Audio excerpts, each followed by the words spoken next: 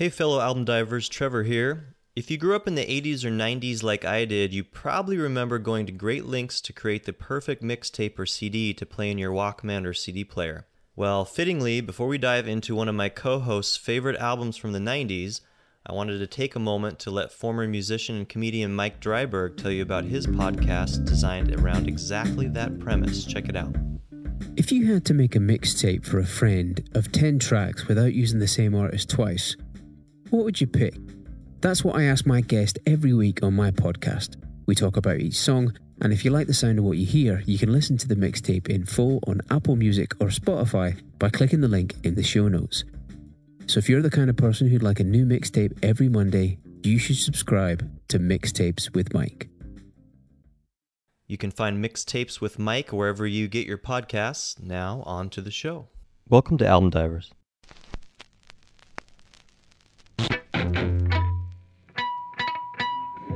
This is a podcast created by two music lovers who still remember listening to albums from start to finish the way the artist intended.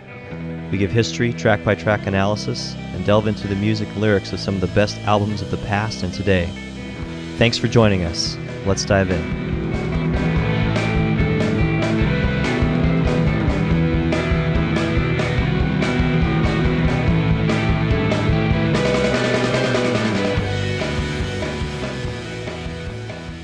Welcome to Album Divers. I'm Shane. And I'm Trevor. On this podcast, we discuss 2 albums per month. One of us chooses a new album from this calendar year, and the other chooses an album that's been around a while. All right, and it's your pick this time, Shane, and we're going back to the 90s with this one. What's your pick this time? Today we're going to be discussing one of my favorite albums from my teenage years. This one's titled Shapeshifter, and it's by the band Marcy Playground.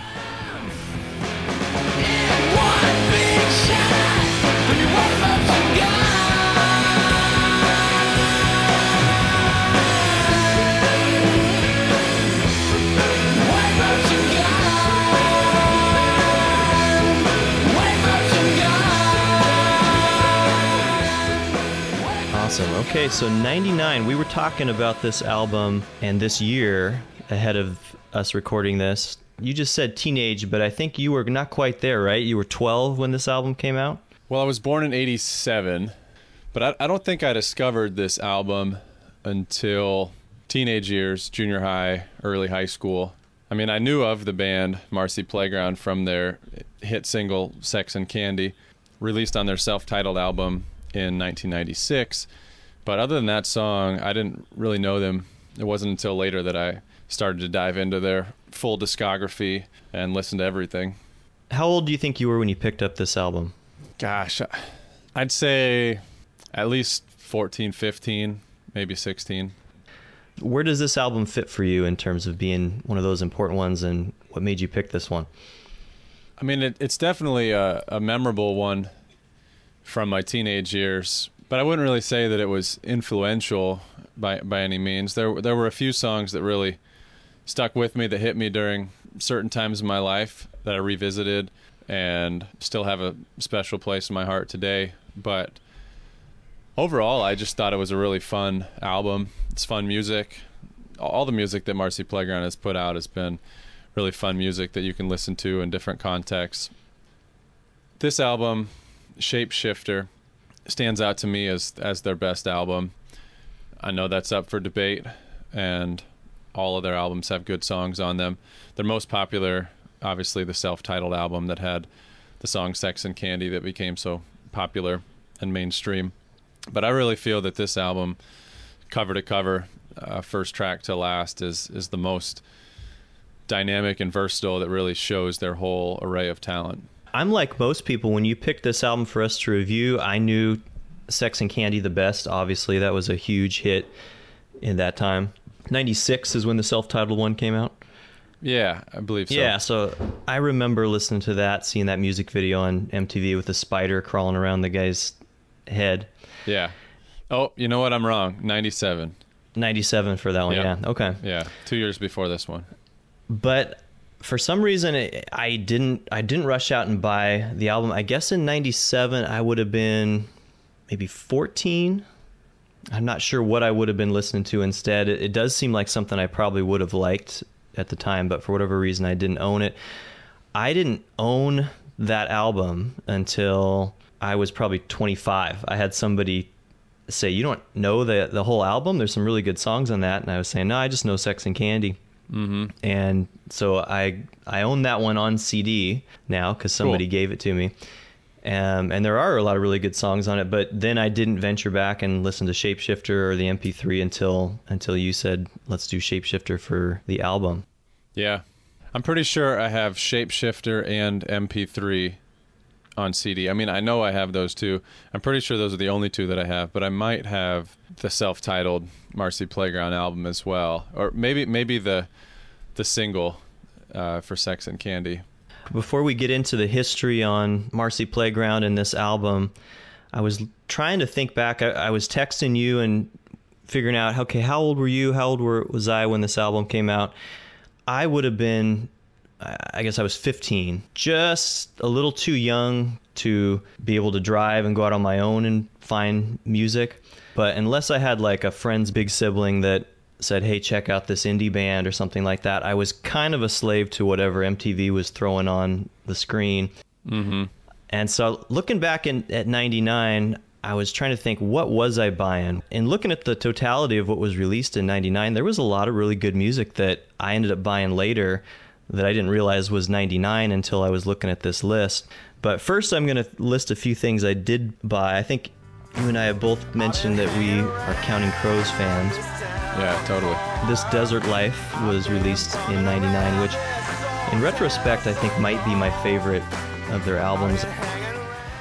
I bought Incubus Make Yourself. I think you mentioned that you were a big Incubus fan. Yeah. The Foo Fighters' third album came out that year. There's Nothing Left to Lose with like Learn to Fly on it. Yeah. Third Eye Blind's follow-up to their self-titled album came out in 99. That album was called Blue. I bought that. I bought Silverchair Neon Ballroom. Stereophonics. I was a big fan of Stereophonics. They put out an album called Performance and Cocktails. Man, you must have had a good allowance. This is like all I spent money on. Wow. Oh, were you working? I guess you're a little older than me. You were. Yeah, what was I doing? You were I in was high school in 99, right? Freshman, maybe? Were you a freshman in 99? I think I was a sophomore in 99. Okay. I was joking with you that I was kind of at the stay out of my life, mom and dad, but first can you drive me to the mall stage of my life? Yeah. Our Lady Peace released an album called Happiness Is Not a Fish That You Can Catch. Yeah. Which I got that is one.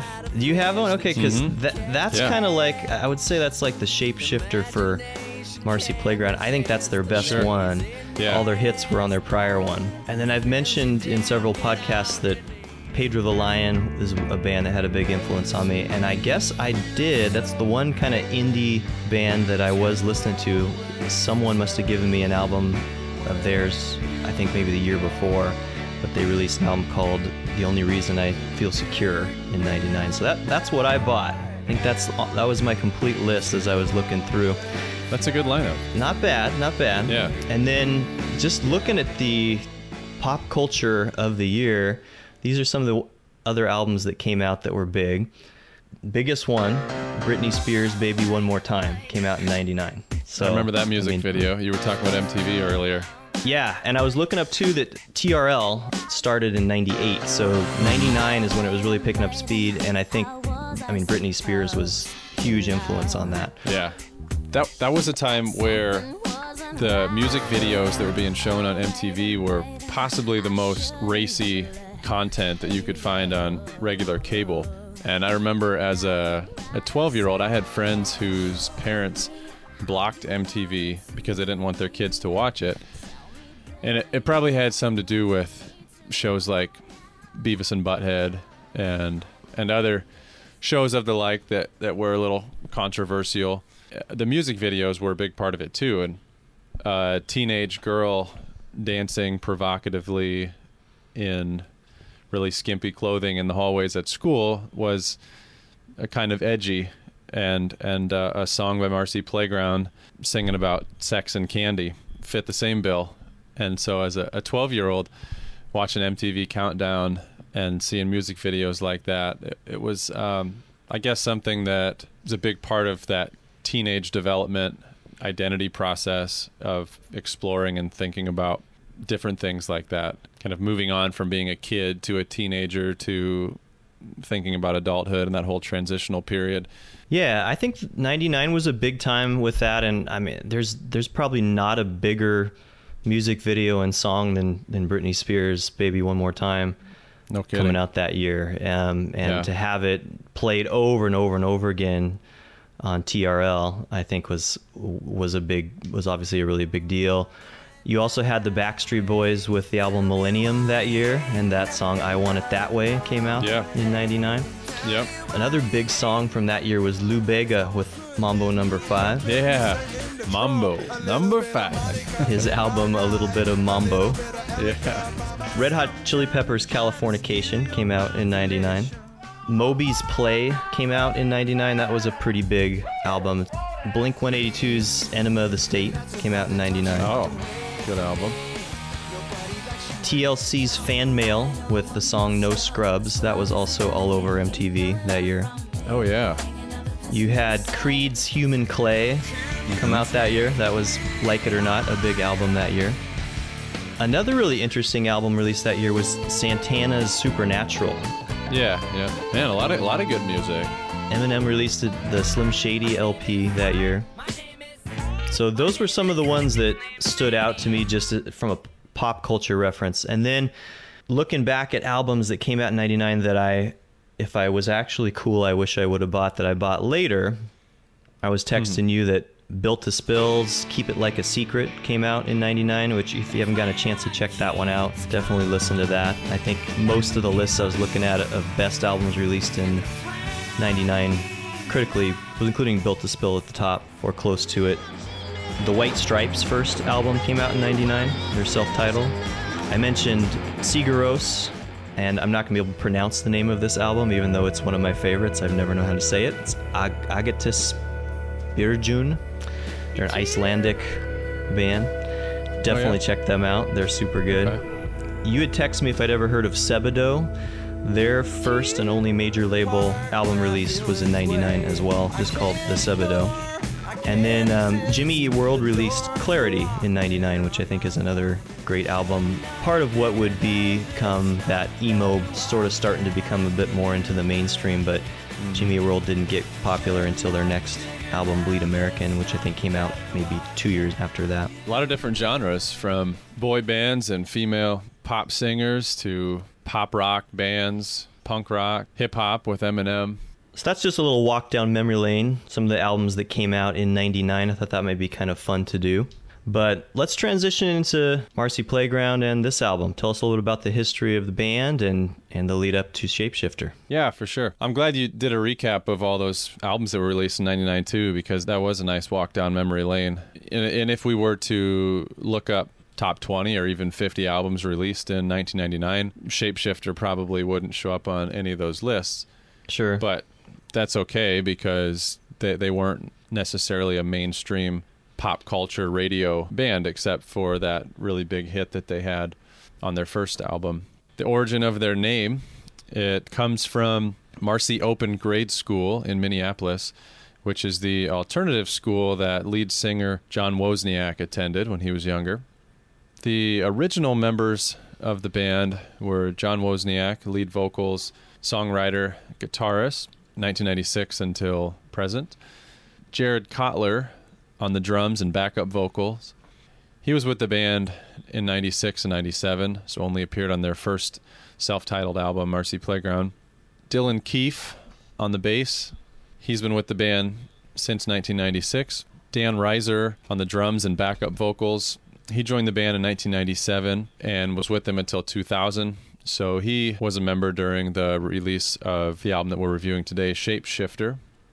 Gonzalo Martinez de la Cotera on the drums and backup vocals from 2000 to 2009. And then Shalomi Lavi on the drums from 2009 until present day. So they've had a handful of members over the years come and go. They signed to Capitol Records back in 1995. And they're best known for their hit single, Sex and Candy, that we've mentioned a few times already, released on their debut self-titled album in 1997. That song spent 15 weeks at number 1 on the Billboard Modern Rock Tracks chart, which will become an important talking point leading up to this album, Shapeshifter, because it put a lot of pressure on the band to produce something that would be as popular as their first album.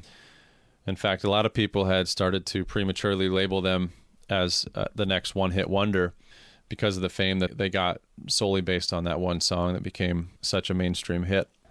But before we get to talking about Shapeshifter, let's mention some of the musical influences of Marcy Playground, which include one of your favorite, Trevor, David Bowie. Very good. Who your barking dog in the background is named after. I was just going to say, can you hear Bowie in the background? So, other than David Bowie, we got some other iconic singer-songwriters: Paul Simon, Neil Young, Van Morrison, Jimi Hendrix, Syd Barrett of Pink Floyd, Nirvana, Wham, and the Beatles. Marcy Playground sound can be described as modern folk music with some undertones of children's songs, various elements of psychedelic rock, a little bit of grunge here and there, and some more clear rock and roll at times. After Shapeshifter, they released 2 other studio albums, one in 2004 titled MP3, and another one in 2009 titled Leaving Wonderland in a Fit of Rage. They also had some compilation albums, some best hits that were released, but those were their 4 primary studio albums. So now on to Shapeshifter. It was released November 2nd, 1999. And as I mentioned earlier, a lot of people put pressure on Marcy Playground leading up to this album to follow up their first release that had that big hit song. Upon doing some research, I found an interview from 1999 that was on the website hiponline.com. And the interviewer was asking John Wozniak about how he could break his sophomore jinx. And he simply said by putting out a record. And the interviewer went on to explain that a lot of people had been expecting bigger and better things, and whether or not that was making it difficult for him to write songs and put out a second album. And he stated that he understood people's expectations, and quite frankly, he thinks that they delivered on this album for sure. He said, "I would like to go back and re-record the first record. I think it's subpar compared to what we do now."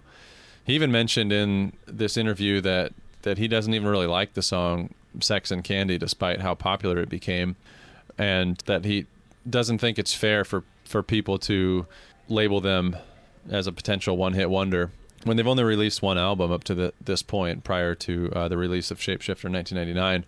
And he almost sounded kind of offended by this whole idea of somebody being a one-hit wonder, and that you can't really know that until you give them a chance to put out music for a number of years and then reflect on their success and determine that down the line. So I thought that was interesting to read about that in the moment of 1999, kind of putting you back a little bit. It's a really good interview. Yeah, you can tell he's defensive about being labeled a one-hit wonder, and for good reason. I think what he said is very fair. At the time, you can't really label somebody a one-hit wonder if they haven't really had a shot to follow up that hit. That said, he also said, maybe we will be a one-hit wonder, maybe we won't be. I think at this point, it's probably fair to say that under conventional definition, they would be labeled a one-hit wonder band. I don't think that's necessarily a bad thing. There's several bands that I would put in the category of some of my favorites that had a hit that was on the radio, and it's always fun for me to lend somebody the record and say, I know you know that song, listen to this whole thing. It's not even the top 5 of my favorite songs on this album or by this band. I think that by conventional standards, they did end up being a one-hit wonder, though no one should have been able to label them that at the time. And so I think that his defensiveness was totally justified. We've talked about that a lot in the past, where some of our favorite bands and albums have songs that became mainstream, that reached the radio and became hits, that are not even in our top 5 favorite songs of that album.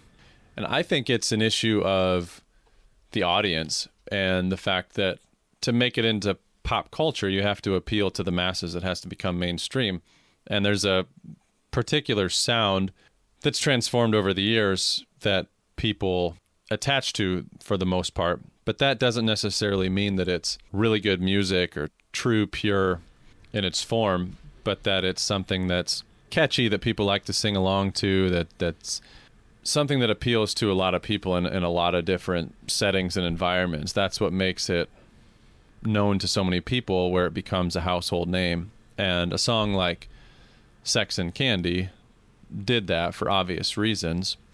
But if you look at that song musically, it's fairly simple. It's the lyrics that made that a one-hit wonder. It's not necessarily that it's this incredible musically special song. It's a pretty basic, simple song, but it's fun and it's catchy, and a lot of people enjoy it, and it's a good song. There's nothing to take away from that, but to define a band like Marcy Playground by one song would be ridiculous. And I think people who really appreciate good music, who could call themselves critics or scholars or any other level above your average listener, would browse through Marcy Playground's discography and come up with a different conclusion than them being a one-hit wonder. But again, like you said, that's not necessarily a bad thing. That means that they had one song that was so popular that everybody knew, but those same people didn't really go explore their other music.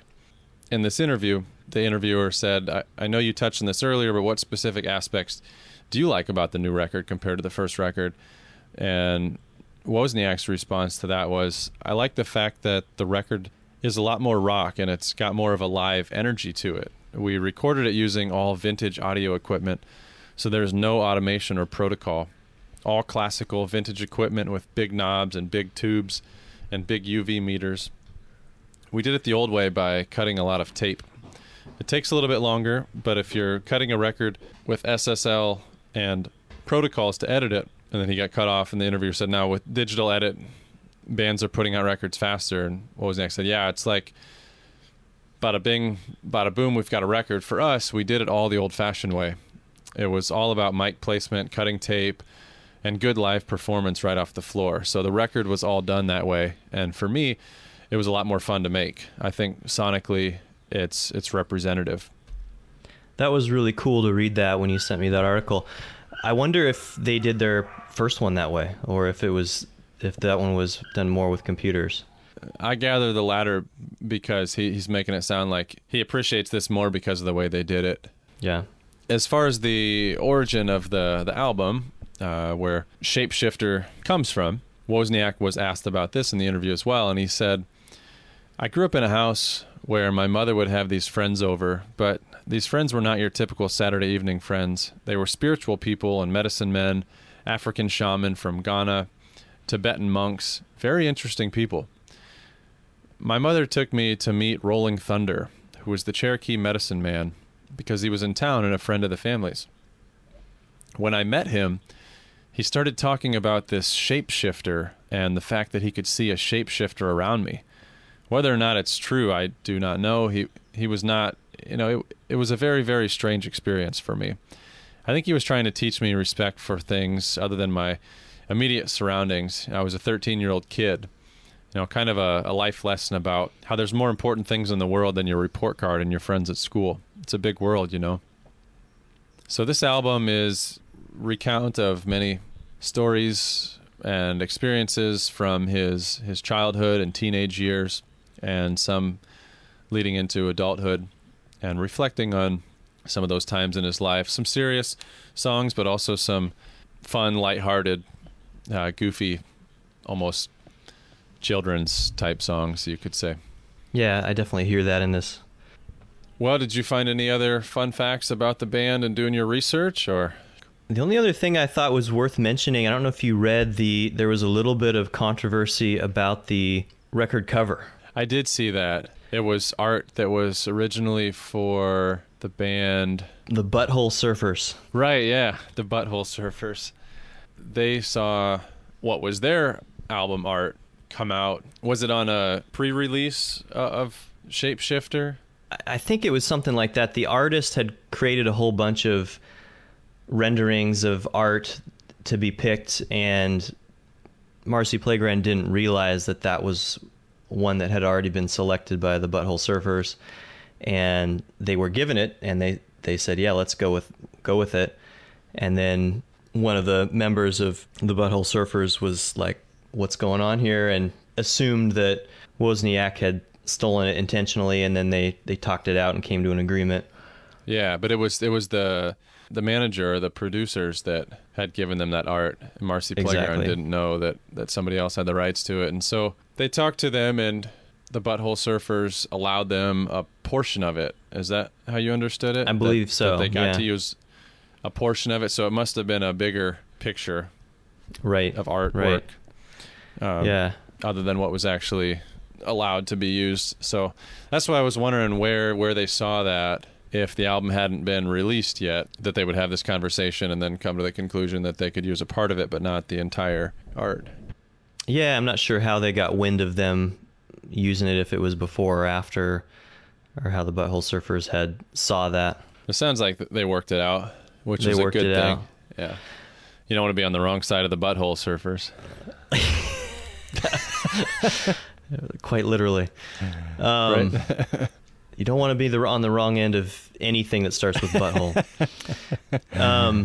I'm glad that we got the context of that interview that you sent, because it does put I think the record artwork is fitting now, because it's got kind of aliens, and they look like shaman, and it reminds me a little bit of what influenced the title. So I thought that was cool.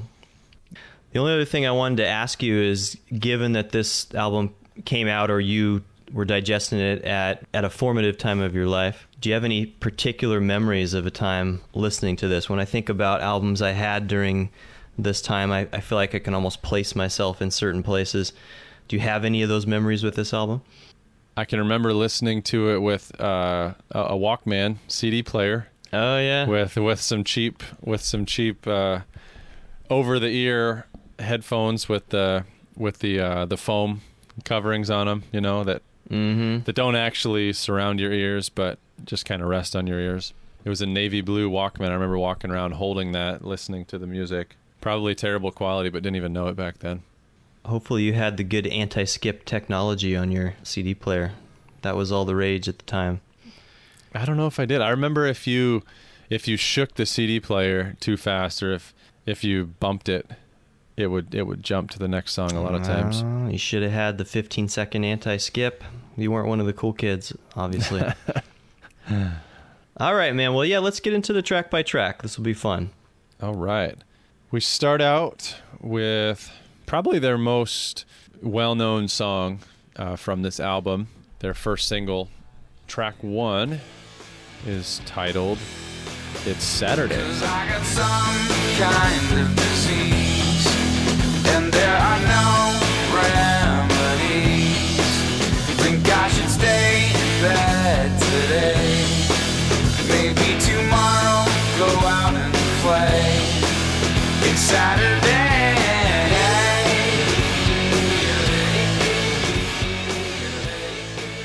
So this is a fun song to start off the album.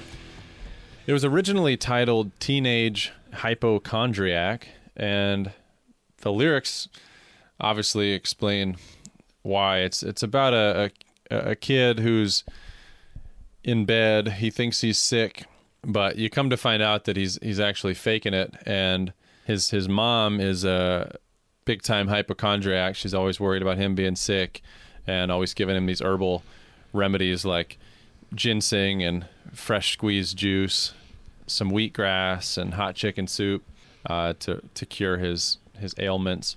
And so he basically is saying that he thinks he should stay in bed today, but then he realizes it's Saturday and he doesn't have to fake being sick. So he's going to go out and play instead. Yeah, it's funny. I wrote in my notes on this song, I said it sounds Dr. Seuss-y, just because it's kind of got that childhood and rhyme quality about it. And then in reading a little bit of the details and in that interview, I wasn't too far off. I should have said it's Shel Silverstein-y, another children's book writer, and it is loosely based off an actual poem by Shel Silverstein called Sick. And the whole thing is about this little girl, Peggy Ann McKay, who's talking about how she's coming down with all these things. She comes back with, this hurts, that hurts, I'm feeling all these things, and then it ends, what's that you say? You say today is Saturday, goodbye, I'm going out to play. I mean, it's kind of exactly what he's talking about here.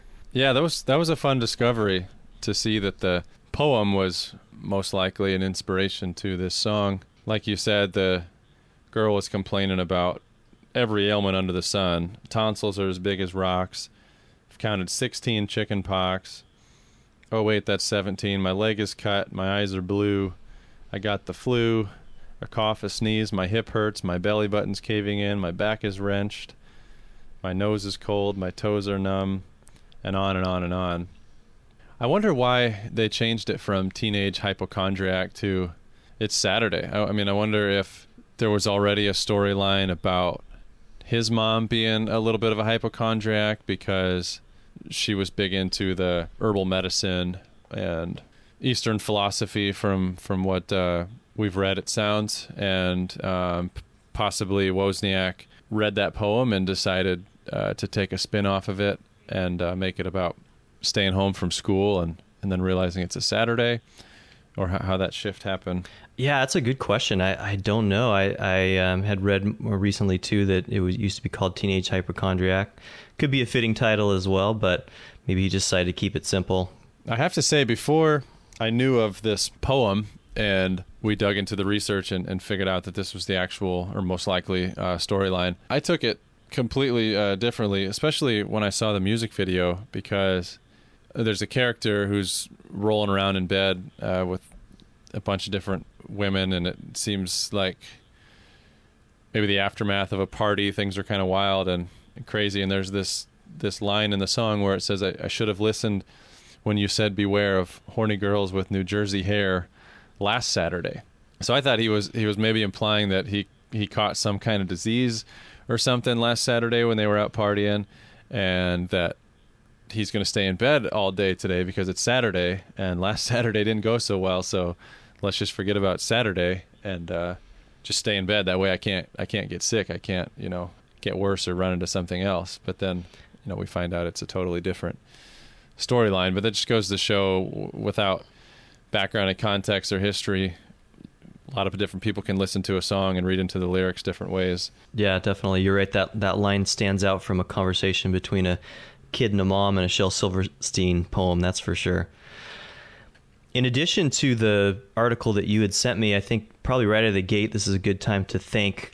There's a member of the Marcy Playground Facebook group that we've been discussing this album with a little bit in its lead up to us doing this deep dive with. And one member, particularly Dennis Woods, I want to say a quick thank you to him and really all the members of the Marcy Playground Facebook group that have helped us out in some of our research. But he had presented that as well, that it was based on that poem Sick by Shel Silverstein. And I wanted to just say thank you, because we definitely were trying to figure this one out until we got a little help from the Facebook group. Yeah, that guy knew his stuff. And a lot of the members of that group were coming forward with a bunch of really cool stuff for us. Yeah, he sent us another article where Wozniak just sort of summarizes a little bit what each of these songs are about. That was super helpful in us looking this up in the midst of our busy lives. So again, thank you, Dennis Woods, and thank you, that Marcy Playground Facebook group, for helping us out. That's been a fun part of this journey. There's a super fan out there for every band, even if it's a band that we consider ourselves super fans of. There's somebody out there who knows more than we do, or different stuff than we do. Yeah, or something that we just don't know. Yeah. Right. Facebook, other forms of social media. We've engaged with some people on Twitter and Instagram. It's been really fun to seek out those communities of fans. As we were saying earlier, Marcy Playground is not a household name as an iconic band to everybody, but there is a community of people that really follows them and are incredible fans, and it's nice that we have an outlet to reach out to them. And ask them questions and allow them to educate us in this process of diving into the music before we release it to the public, so that it's not only our research, but a collaboration of a lot of people that are sort of doing the same thing that we are behind the scenes, but not necessarily releasing it on the podcast. So definitely huge thanks to all those guys from that page and other people from other pages that have helped us, that have helped contribute to other podcasts and interacted with us afterward too, that have allowed us to see some connections that maybe we didn't know the first time around. That's made for a better experience overall. Definitely. That's what's been one of the funnest things about this. I thought the yodeling was an interesting contribution on this song. Yeah. I couldn't think of any other bands that were pop and rock bands of that time or really any era implementing the yodeling. Although we'd mentioned earlier that I had bought that Our Lady Peace album from '99, and they do. I don't know about yodeling, but he's got something kind of like that he does. He does a lot of yas, reminded me a lot of yas and echoes. But that kind of flipping into falsetto back and forth, not unintelligible, not actual lyrics, just sounds that he would make, kind of yodely like, I thought.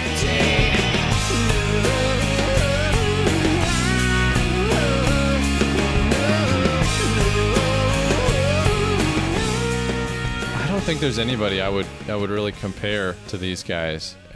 Maybe that's why they stand out as a band that I really like, because they are different. They have a pretty unique sound. They throw in a lot of different elements of music, from singing to speaking parts to different sounds, and just kind of some odd, quirky things that really define them as a band, that kind of set them apart. You had mentioned some of their influences, and one of the ones that you listed off was Nirvana, who of course has influenced a lot of bands. Right. But I was thinking about them on this song, especially with the quiet loud that was a big element of grunge music in that era. And, a lot of stuff after that has been labeled as post-grunge, and perhaps this could be thrown into the mix, even though there's definitely some unique qualities about it. But I hear Nirvana on that quiet loud on this song and several others on this album. Yeah, I can hear that too. Did you catch the Timothy Leary reference with the cryogenics? I did. I read about that, and now I'm forgetting who he was. So he was a pretty well-known psychologist and an advocate of psychedelic drugs during that era. And he once had stated that he had signed up to have his head removed and frozen after he died for possible resurrection in the future. I thought that was kind of interesting that he threw in that there. Think I'll join Timothy Leary in a cryogenic freeze next Saturday. Things are so bad, this disease that he has, there's no remedy. I might as well, just give up, and maybe they can revive me in the future. They can cure me. Come up with a cure later. Yeah. Yeah, because he can't deal with it. One of the things I wish I would have thrown out to the group, maybe we'll do after this, the lyrics at 2:30, where it's kind of like echoey and unintelligible. Could you make out any of those words? You know what I'm talking about? Yeah, I tried. I think you asked me about that a couple weeks ago, and I pulled it up on YouTube and slowed it down to a quarter or an eighth speed, I think. So it was really slow, drawn out words, but I still couldn't hear what he was saying. I think I made out one word. We'll have to phone a friend. We'll phone a friend on that one. Awesome. Well, that's all I had on this song. Anything else on your end? No, I think that sums it up. We talked about his mom being pretty sensitive about all those health issues. In that summary that Dennis sent us, Wozniak said, my mom has always been hypersensitive about my health. She's the type that knows all about medicinal herbs and homeopathic remedies. This piece is about abusing her good-natured paranoia in order to skip out on some days of school, only to realize that it's Saturday. So I guess that answers my question from before. He did probably have this idea, and then maybe it coincides with that poem that we discussed as well. That's true. Yeah, you're right. It wasn't completely from reading the poem. Yeah. His mom really was right. Was like that, and he was preying on her good nature. Yeah, I don't know which came first. I assume that poem is rather old. The poem was written in 1984. Well, should we go on to track 2? Yeah, This is one of my favorites. Track 2 is called America. Lucy came to the timberline, climbed up onto Rainier and looked out over Washington. Swore she could see the apple trees, and she said, ooh, oh, I never want to leave. Ooh, this place. Ooh, yes, I always want. So that was a really pretty song. I like when artists include proper names and places. It somehow just puts you there, even if you haven't been to Washington or Manhattan. Obviously, I connected personally to it because it's talking about the Northwest and Rainier and some places that remind me of where I grew up. But even if you didn't, those those places and then those specific names, Peter, Lucy, I like when artists can include things like that. Makes me wonder who these people are, why you mention these places, connects you to the song a little bit better. Yeah, that makes me think now. I wonder if they are real people in his life, if we should have dug into those names a little bit, or if they were just names that were pulled out of a hat that fit well with the music. Yeah, I know he mentioned one of the things that influenced this song is them touring nonstop. He said, we toured nonstop for 2 years after our debut album was released. Most of it was in and around North America. In that short time, I developed an appreciation for this country that is beyond my capacity for plain language.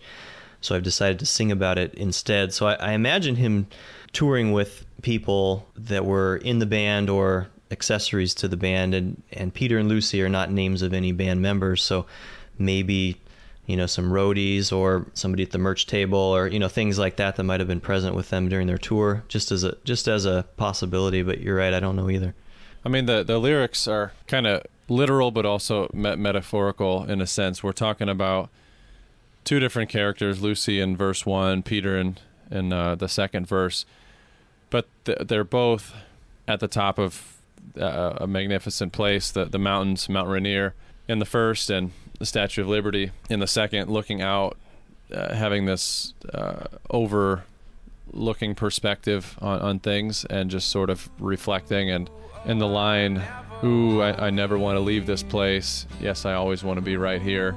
It's literal for those characters because they're in a magnificent place, but it's also in a way metaphorical because we all kind of have this maybe place in our head that we might go, or something that's important or special to us that maybe we want to just kind of go there. It's almost like mesmerizing. It doesn't have to be the summit of a mountain or the top of the Statue of Liberty looking out, but maybe it's a lake in your backyard, or like where you grew up, your childhood, or a playhouse, or a basketball court, or a soccer field, or just something that's meaningful to you that puts you in a good spot. When you're there, you don't really want to leave. Like physically, you don't want to leave, and then mentally too. You enjoy that state you're in at the time. Because of that. So I think that's really cool. Metaphorically, I always connected with that song. Yeah, it must be a really unique perspective to see America to that extent and in that short of a time frame, like a band that, like you described, is riding this wave of being, this big hit, and they're all over MTV and the radio, and everybody is going to come out to your concert. So you're in high demand, you're traveling all over the country.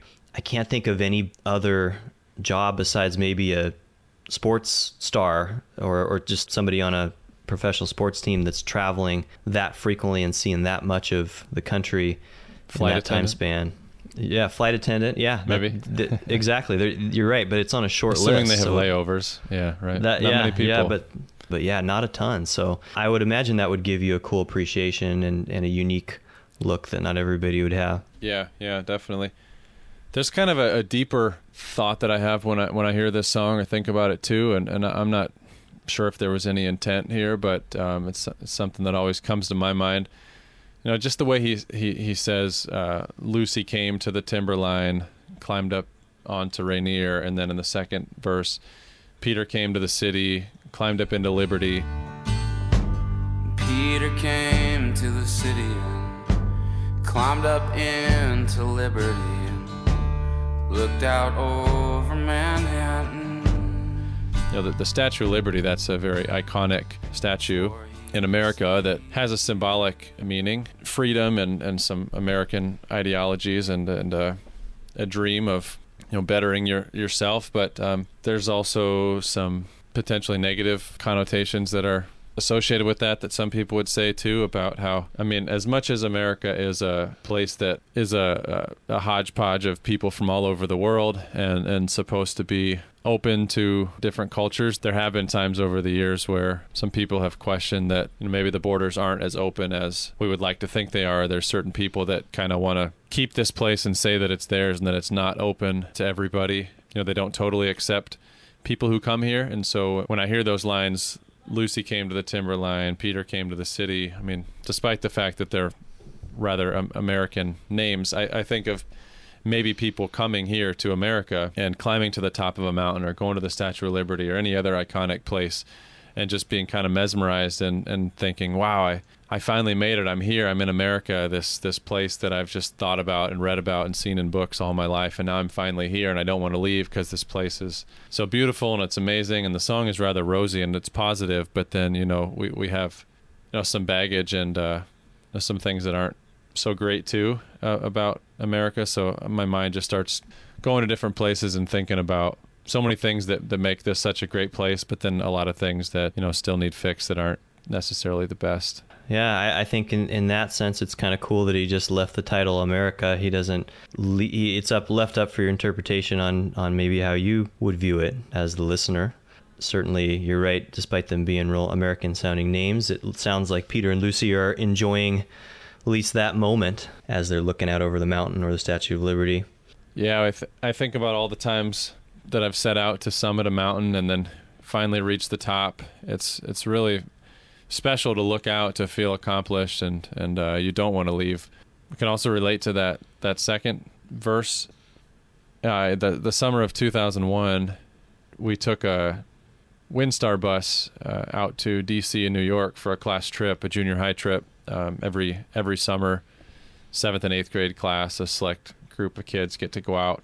And I remember climbing the stairs to the top of the Statue of Liberty, and you get to stand on this balcony. I can't remember if it was up in the torch or the lower part, like maybe in the crown, but there's a part where you can go, you're outside, and there's a rail, obviously, that protects you. But I got a photo with the World Trade Centers in the background, the Twin Towers.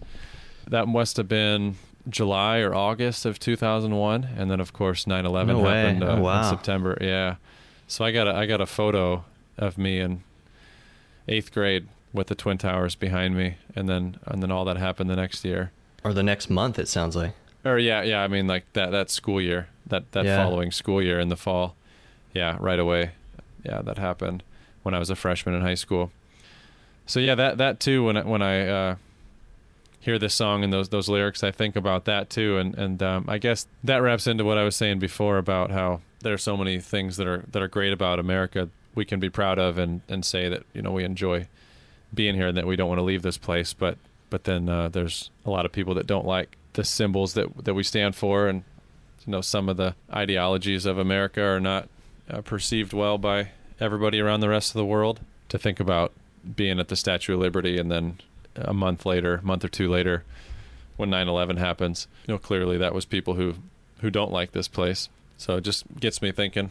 Yeah. You mentioned that you've climbed a bunch of mountains. I know that you've done a lot more outdoorsy things than I have, but driving to work every day when I was living in Seattle, I was looking right at Rainier, and I always wanted to, it's like the one big mountain I always wanted to climb. I should still do it. I should go back and do it because it was always staring right at me, and it's so pretty. Yeah, I've never been to Washington, but that's an area that I really want to check out. Is your family still in the Seattle area? Yep. Yeah, they're still there. Yeah, in a little suburb close to that. That's what I thought. Yeah, I'll fly out sometime once we're past this COVID crap. I know. Yeah. We'll go explore a little bit. That'd be fun. Well, should we jump into track 3?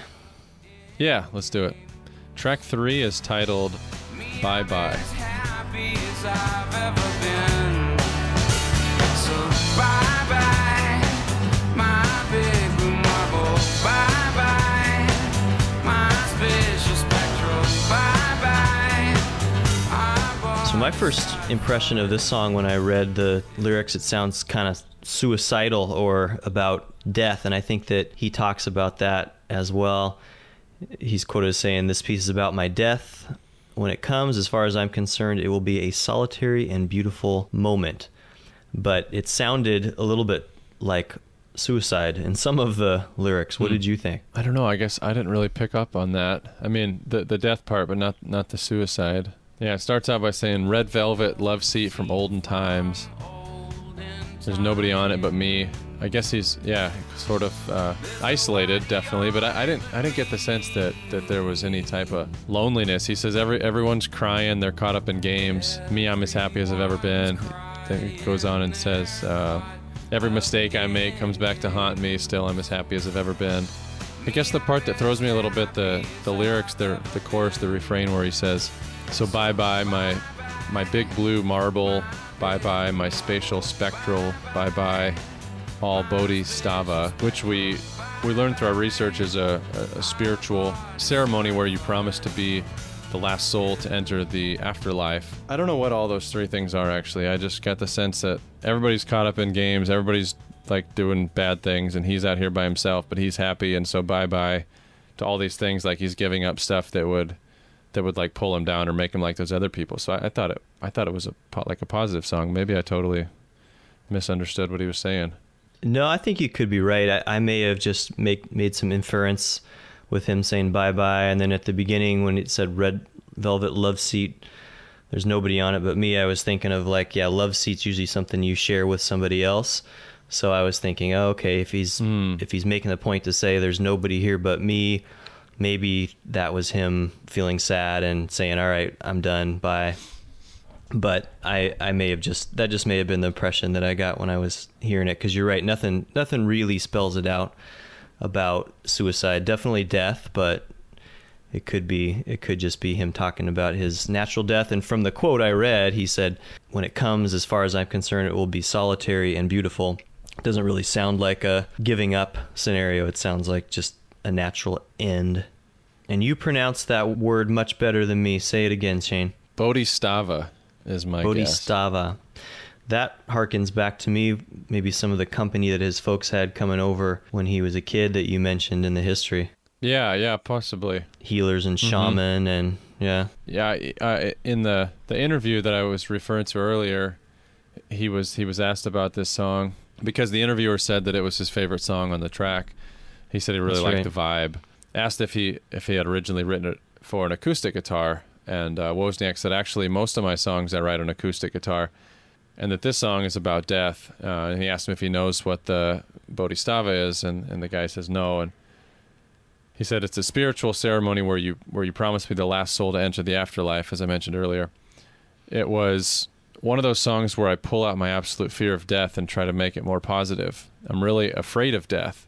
I figured I would write this song to sort of embrace that. Which that's right. That sort of clashes with what we saw that you read exactly. from the other post about him saying that his death would be solitary and a beautiful moment. So maybe that was later on in his development or maturity that he had overcome that fear and found some sort of peace with the idea of death instead of being scared, fearful of it when he wrote this song. A very good point, because they're both quotes by him, and one of them sounds like death is something he's afraid of, and the other one sounds like it's more of a, as he said, solitary, beautiful moment. Sometimes writing something gives you a little power over it. Maybe after putting this on paper, his fears were dulled a little bit. Yeah, and I just get the sense if he's saying bye to all these things that he's not focused on them or thinking about them anymore, and this spiritual ceremony would basically be saying, that he's not going to be the last soul to enter the afterlife. Bye-bye to that whole concept for now. Yeah, it could be. So then what's the spatial spectral? That part I didn't know. I didn't know what because he says bye to that also. Yeah. So he also says, bye-bye my big blue marble. Did you read into that or look that up? Well, Big Blue Marble to me was definitely just planet Earth. Ah, okay. That's oftentimes when people talk about Earth as the Big Blue Marble. Well, that blows my theory, because I was thinking that he was swearing off all these negative thoughts or bad things associated with death. But if he's saying bye-bye Earth, that makes it sound like he is leaving. Yeah, that's what I assumed Big Blue Marble was.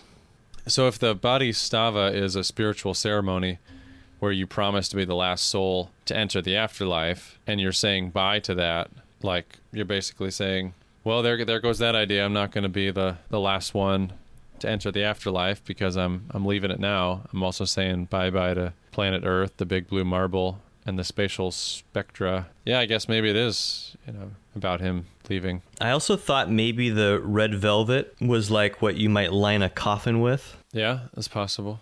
That made me think more of a castle, like a big throne that a king would sit in, or even an old church where a lot of times they'll have those velvet covered big wooden chairs. Yeah, that could be. But he keeps saying in the song how he's as happy as he's ever been, and then we're saying that he's talking about leaving the world. Maybe he's just come to peace with things. Yeah, that's what it sounded like to me. He was at peace with where he is. Of course, that's different than what I said earlier about suicide, but it sounds like maybe he's just at peace with his demise at this point. Yeah, perhaps. So this was the interviewer's favorite song. Do you have a favorite on this album? America's up there. I already mentioned that was one of my favorites. And then probably the last song that we'll get to in a little bit. I like the next one a lot. I don't know if it's my very favorite, but it may be up there. And I like it musically is probably one of my top 2 or 3 on this album. And that song is called All the Lights Went Out. We could go blow a fuse in heaven.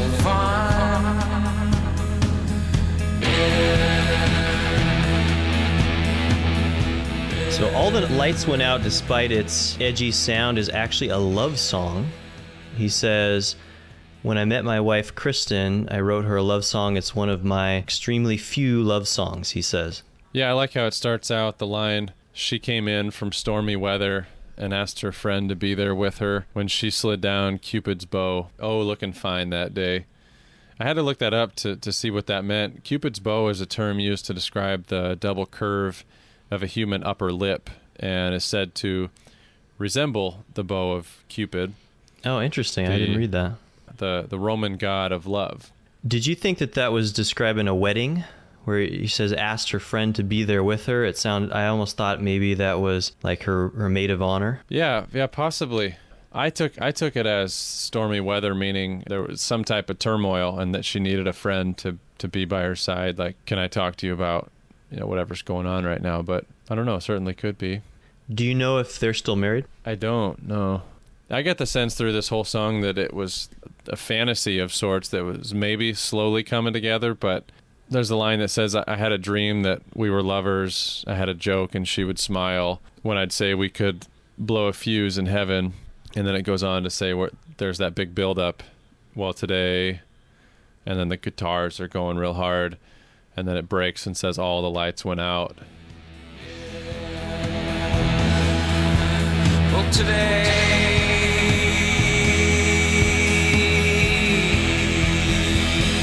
all the lights went out. And have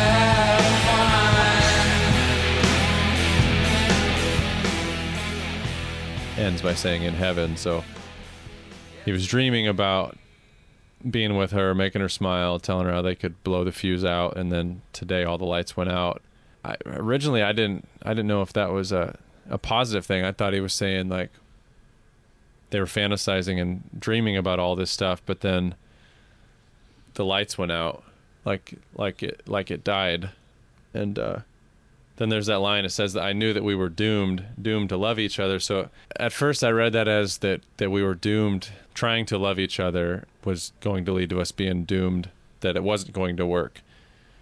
But maybe that means like we're cursed by love. We're doomed. We're destined to fall in love. but doom is typically a negative, That's true. I took it to mean, like you said, destined, and Yeah, maybe. just a different way of saying a positive thing. But you're right, doomed isn't typically said that way, so I'm not sure why you chose to do it that way. I mentioned this is one of my favorites musically, and I was getting vibes reminiscent of Smashing Pumpkins on this song when they get to the chorus there.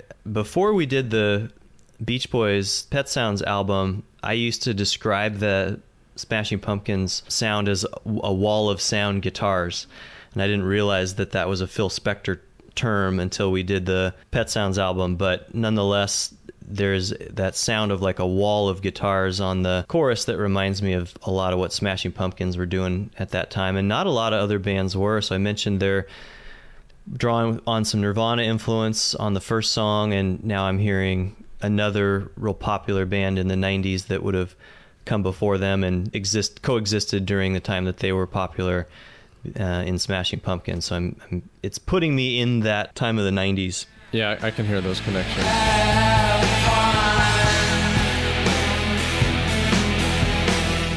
When I looked it up, it looks like he's now married to someone named Amanda Thurlow. Oh, okay. So it looks like him and Kristen were not actually doomed to love each other after all. This also mentions he lives in Ontario, Canada. I wanted to slip this in here at some point, and I didn't know when a better time to do it would be, but being reminded that he lives in Canada, I think I had mentioned to you, tying back to our analysis of Dreamboat Annie by the band Heart, at one point he actually owned the studio that was Mushroom Records. Oh, yeah, you mentioned that. I had forgotten. That's Yeah, a cool he no connection. longer does, and it's changed hands, and it wasn't called Mushroom Records by the time he landed it, but nonetheless, that same studio that Dreamboat Annie was recorded and many other albums, for a while, he was running that studio in Canada. Awesome. Do you want to move on to the next song? Yeah, let's take a listen to track number 5, Secret Squirrel. Secret squirrel splashes in. Sirens warning of me.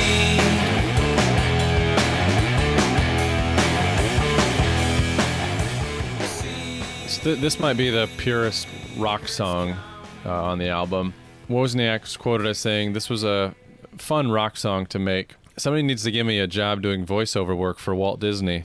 The voice of Dr. Doom in the middle section of the song was my first dramatic role, and I'm very proud of it. I think he's referring to that part right around 150 in the song when you hear the wind blowing, picking up a little bit, and then he comes through with his deep voice, a little bit of singing, some speaking, then there's that creepy laugh. So I see came secret squirrels, a shame you will have to die. That was such a departure from the sound of his voice that I thought, okay, this must be somebody else at this point. So when I read that, I thought that was pretty funny that was actually him doing it. For lack of a more articulate explanation, I mean, they throw some weird elements into their songs. So I guess that's why some people have described them as throwing in children's music or modern folky elements into some of their rock. It's kind of cool. It's refreshing. It's something new. It sort of catches you off guard, but it makes the experience of listening to the album a lot more fun. Yeah, and I think if they were being categorized at some point as being a post-grunge style band, this sets it apart from the origins of grunge music, which was hyper serious and negative and angsty, and this is certainly very funny and playful, and they've got a little bit of humor mixed in that I don't think would have fit at that time. And this one is a kid's cartoon, right? I think he mentioned Secret Squirrel was an actual Saturday morning cartoon. Cartoon character created by Hanna-Barbera, and also the name of his segment in the Adam Ant Secret Squirrel Show, which debuted in 1965. Wow, no wonder we don't know about it. Yeah, some of those cartoons were still on, and clearly he would have grown up after that. So it would have been a little bit older for him too.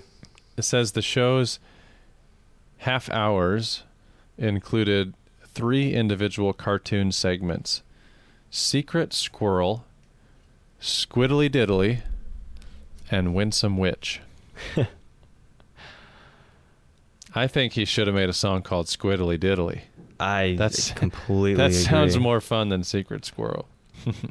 I like how he does the tune in next week and see part at the end. Sounds like a narrator of one of those. I mean, you grew up probably watching some of those old style cartoons, and you always have that narrator come in that sounds like kind of announcer voice, like what will happen next to our... Right, yeah. Tune in next week and see Secret Squirrel save you and me.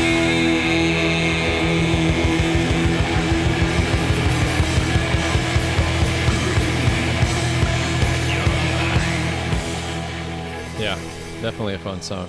So we go from a fun, lighthearted song named after a 1965 cartoon to a song about heroin. Track 6 is titled Wave Motion Gun. Backstage, behind the curtain, there's an armchair with a secret engine. You climb in and get naked watching star blazers. Wish you had their amenities to fend off your enemies in one big blast from your wave motion gun. So of this song, Wozniak said Star Blazers was a Japanese animated series from the 70s that featured a spaceship called the Argo. And on the front of the Argo, there was a huge gun that was powered by the ship's wave motion engine. He said that kept the Argo safe when the Gamulan fleet was attacking. And then he goes on to say opiates offer a similar effect for junkies. Yeah, I thought that was a really interesting metaphor. How drugs give people that safety net that they're invincible, or whatever was paining them before, or that they were scared about that might be attacking them, is just sort of not even a thought anymore because the drugs take over. Yeah, you mentioned that we were going from a cartoony song to a song that has drug references, but even this one comes from a animated series, so another cartoon reference, even though this one has maybe some drug connotations with it as well. Mm-hmm. Yeah. I really like the guitar in this. I almost feel like it's got a wavy sound to it. Don't you think? Did you catch that? Makes me think of being on the beach with the way the guitar is just ebbing and flowing, almost like a wave. In an interview, Wozniak was talking about this song. Somebody had said, "This is a really popular song. What do you think of it, or what does it mean to you?" And he says, "Yeah, that's a song that a lot of people seem to really dig. It's one of those impression songs. In the end, it's telling the story about me trying to convince my friend not to do heroin anymore." And that became a theme in my life because I went to college in Olympia, Washington in the early 90s. It was sort of a port area in the Pacific Northwest where all the heroin trade was coming through. And everybody was on it at the time in the early 90s. And all my friends were sort of disappearing, and I didn't know where they were going. I found out they were all doing heroin, and they were doing it together, which is really a weird thing, but I never did it. It was not something I was ever interested in. In fact, drugs are something that never really interested me, except for some experimentation. But I just started watching friends die and disappear and drop out of school and stuff, and turning up in houses in San Francisco and shit like that. And my closest friend, I tried to convince to stop doing it, and that's kind of what that song's about. Oh, wow. Okay, I didn't know you had a personal connection with that. Yeah. Sounds like all his friends just slowly started drifting off into this crowd of kids getting into heroin. And I didn't realize he had some ties to the Pacific Northwest himself. We talked about that in America with somebody looking over Rainier, and that was hearkening back to my neck of the woods, but I didn't realize he had some ties to that. Yeah. What college is in Olympia? Do you know? Yeah, so Evergreen State College is the main one in Olympia, and they're unique because it lets students have the option of designing their own study towards a degree. They can kind of make up their own degree instead of selecting a predetermined one. The capital of the state, of course. Oh, right. Yeah. Olympia. This is the first song where we hear him really scream as well. Oh, yeah, yeah. In one big shot from, in one big blast from, in one big shot, give me what love you got.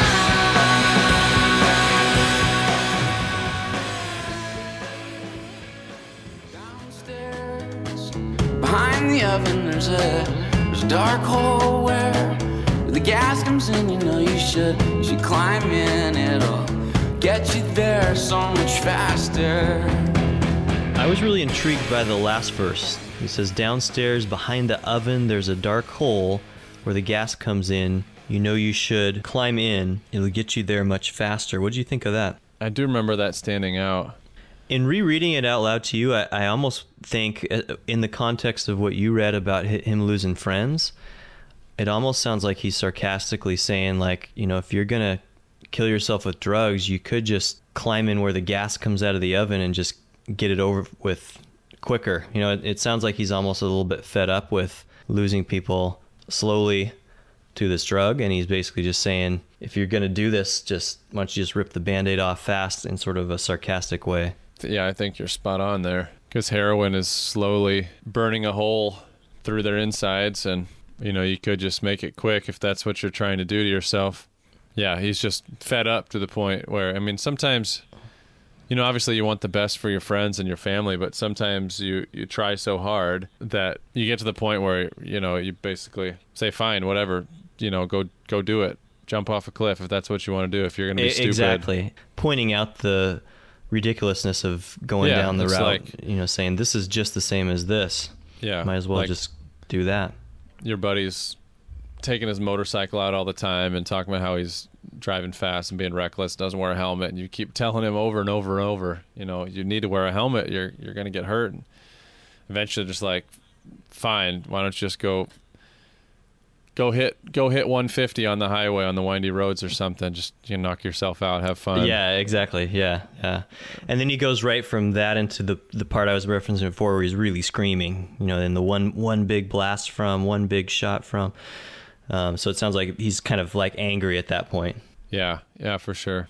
You had mentioned that this could be classified as stoner music, and I can hear that thinking back to junior high school days. The typical people that would be classified as stoners kind of have this go about life, go through the day like I don't really care mentality. But it's almost like they want people to know that they don't care. So there's this conundrum where, you know, people who care about how you perceive them, but they want you to think that you think they don't really care much.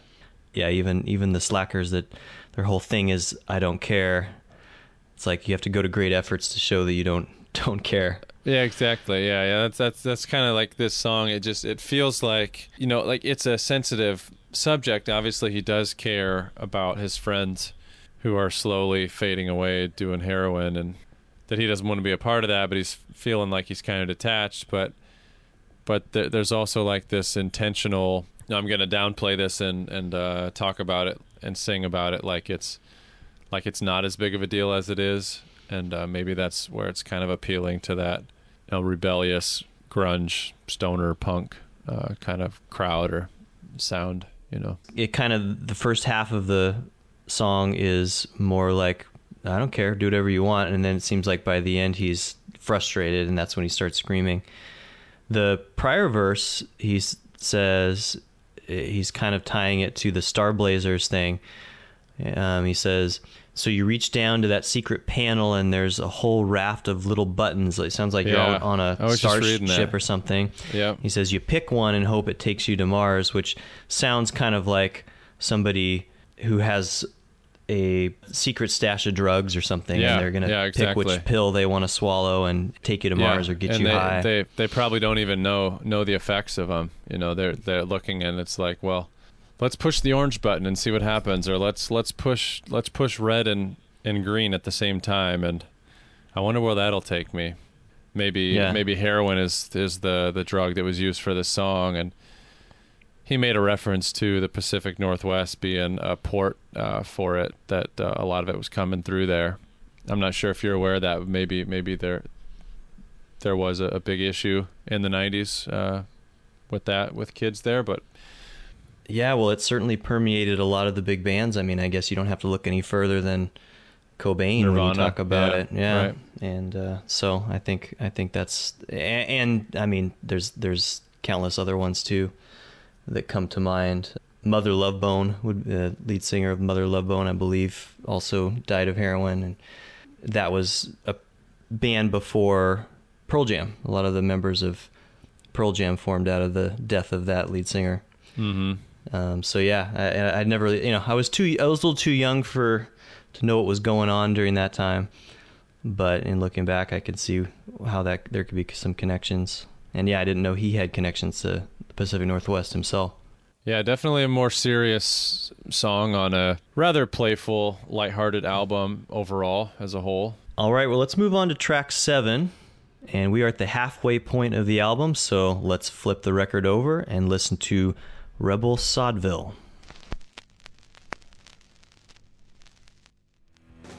Put a jack for hire on the cold wheel of fire, cries Dolly Dagger. With a ripple hot in the wing iron pipe in the court of Rebel Sodville. Bring wine for the queen and red courage as time beats away. She smiles as they drift past her humor in hopes they all might stay one more day. So after listening to this whole album several times, I decided this was my favorite song when all was said and done. There's certain times I liked other ones more maybe, but as we're getting into doing the review itself, this one is my favorite. And I think it's just because it's got an interesting story attached to it, and it's just kind of unique and stands out to me as a whole. Wozniak is quoted as saying, "This is a direct account of a dream I had when I was 15. And in that interview that you sent me today, I'd read this is the oldest song he had ever written in a sense. He says, "I woke up in the middle of the night in a bleary haze and wrote down my dream. The next morning, when my head was clearer, I read what I had scrawled. It was so unusual that I knew I had to make it into a song."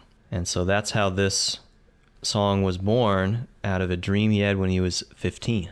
Yeah, I think that's pretty cool. It goes to show how good of a songwriter he is, for him to be able to come up with it that quickly on the spot. There's another song later that we'll talk about that came to him when he was at another band member's mother's farmhouse. But since the age of 15, he had the ability to have a thought. I mean, something like a dream that's not super clear, and then to be able to sit down quickly before you forget it and write a song about it on the spot. I think that's really impressive. Yeah, and back to one of the things that I liked about in that second song, America, having some of those personal nouns. He's got personal names Jolly Roger, Dolly Dagger, and Sully Stephen that all sound kind of like medieval characters of some kind. Yeah, they do. It's a hay and a king for sale, cries Jolly Roger. The jester danced, the joker strut in the court of Rebel Sodville.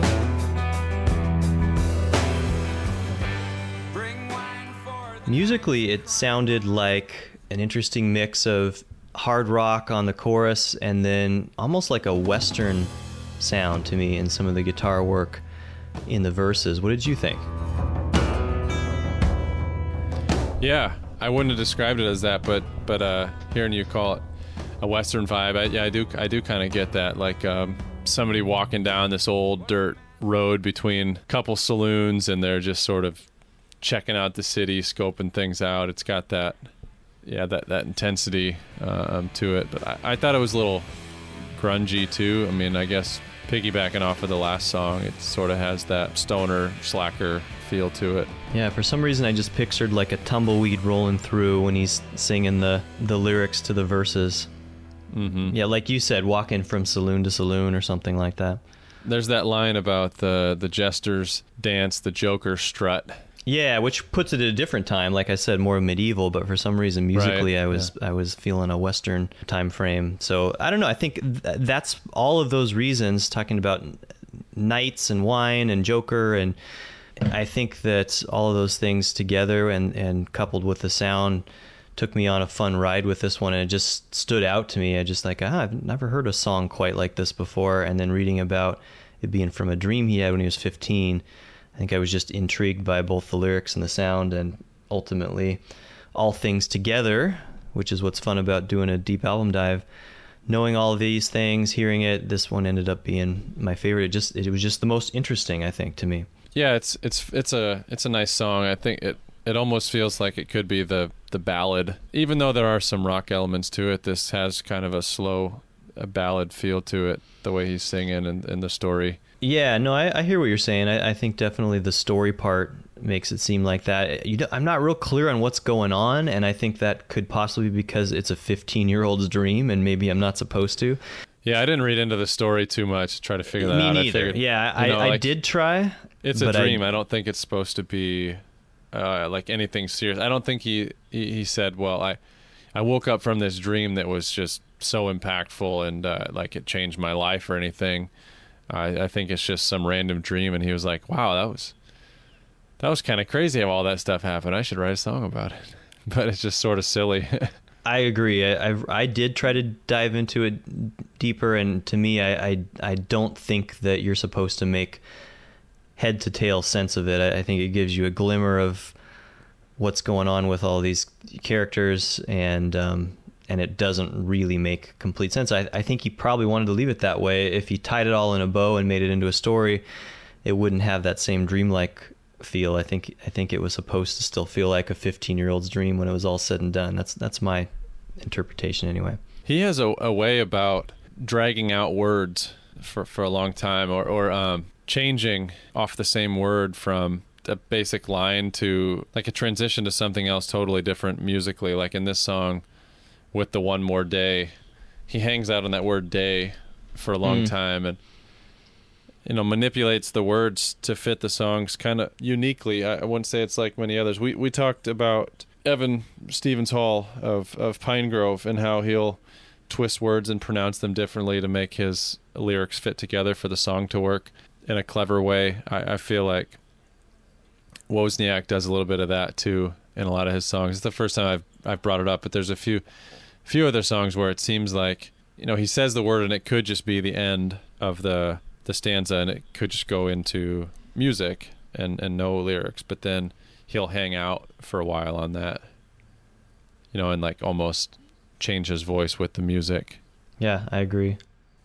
Well, should we go on to the next one? Yeah. Track 8 is titled Sunday Mail. I'm just out here in the street, practically.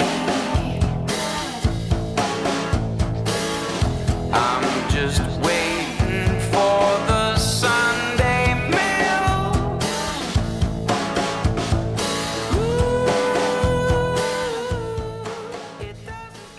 So this song was written for a piece to be performed on VH1's Midnight Minute series, which was a show where artists would perform a 60-second bit. So Wozniak came up with this song the night before the filming of the show, and later elongated on it for this album and made it a full song. But just another example, like I was talking about before, how he can come up with music on the fly. He wrote this the night before.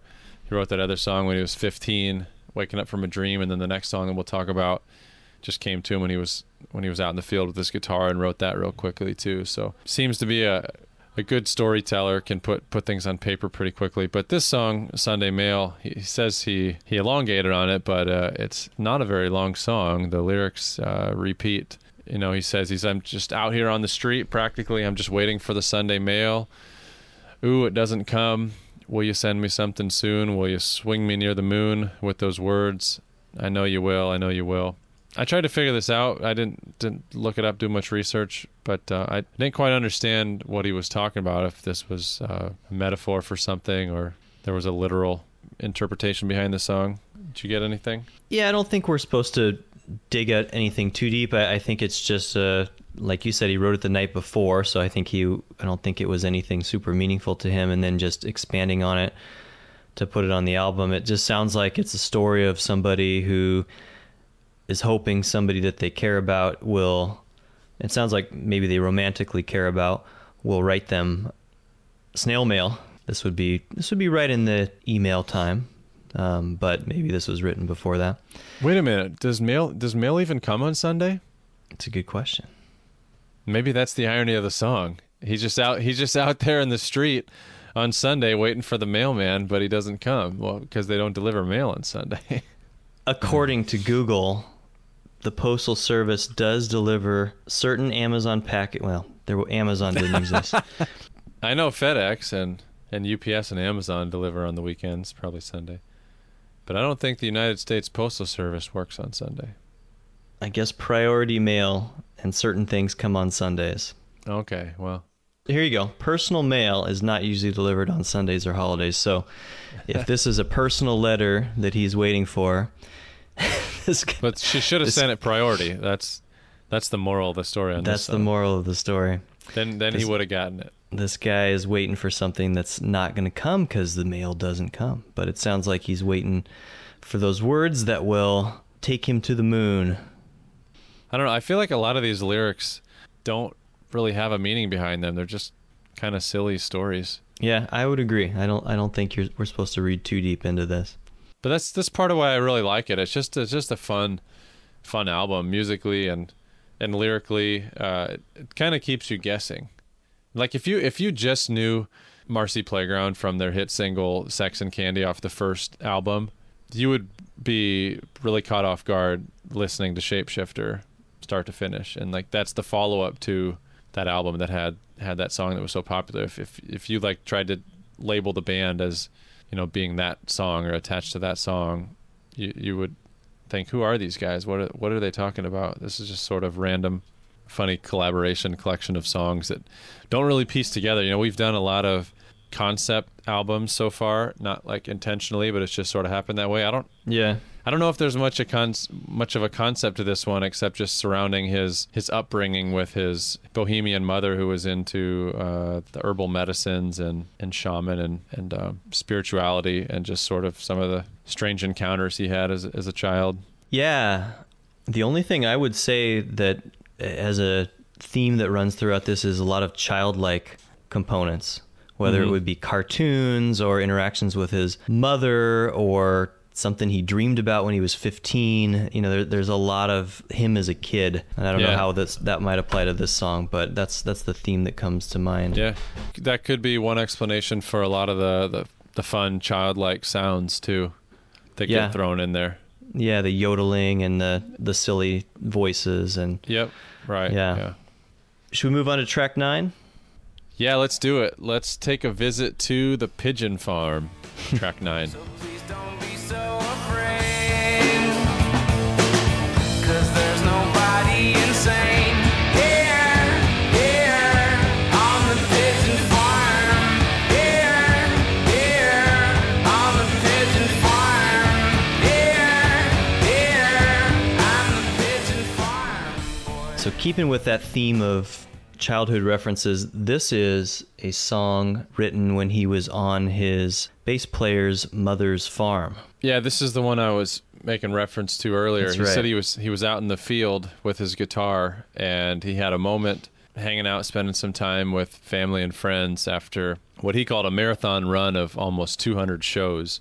Being from the Midwest, knowing what that typical farmstead looks like, and the atmosphere and the culture surrounding that. I just picture they've been on the road, they've been to all these cities on the bus, I'm sure some partying in there and just really hectic.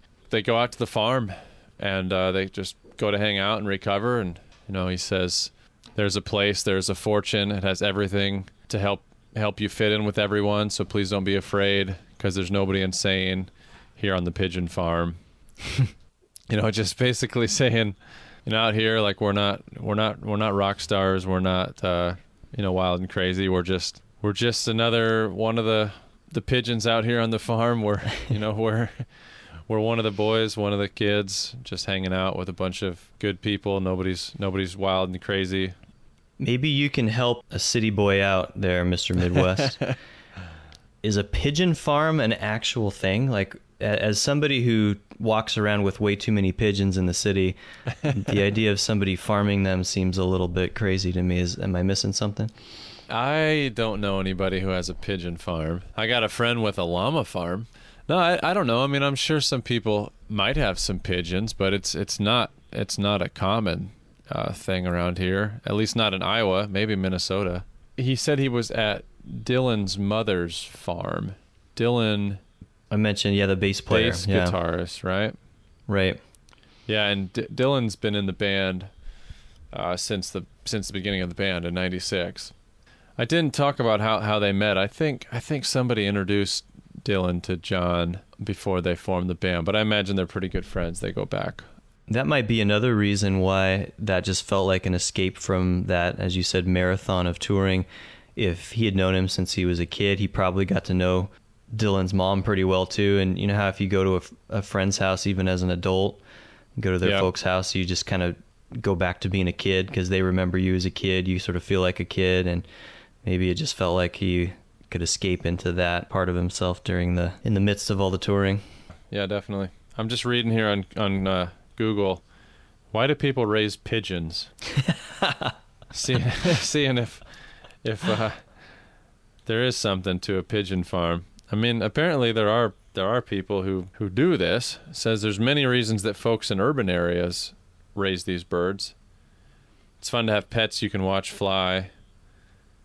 Oh, right, that's what you were referencing. People put them out on their deck. I've seen a lot of movies where there's pigeons out in these city areas. I just meant they were walking around the street. They're like rats. Oh, yeah, I guess they are. They are all over. Yeah, you're right. Yeah. But you've seen in movies like where somebody's out on their deck and there's always a pigeon like coming down, and I don't know. I've never seen them on farms though. Yeah, I'm not sure. Can you eat pigeon eggs? I mean, I've watched what pigeons eat off the ground. I wouldn't want to. Yeah. I want to put one in my mouth.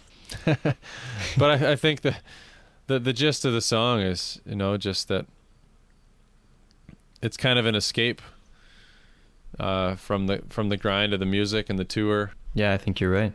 Yeah, I mean, just somewhere for them to get away. All right, we got a few tracks left. Let's move on to track number 10. This one's titled Never. I'd say never.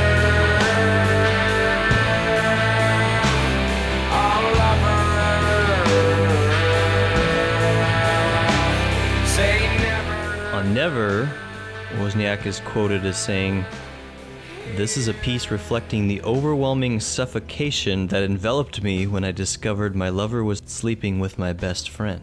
Yeah, this is definitely a dark subject, not a very happy, pleasant song, but I kind of like the sound, the tune.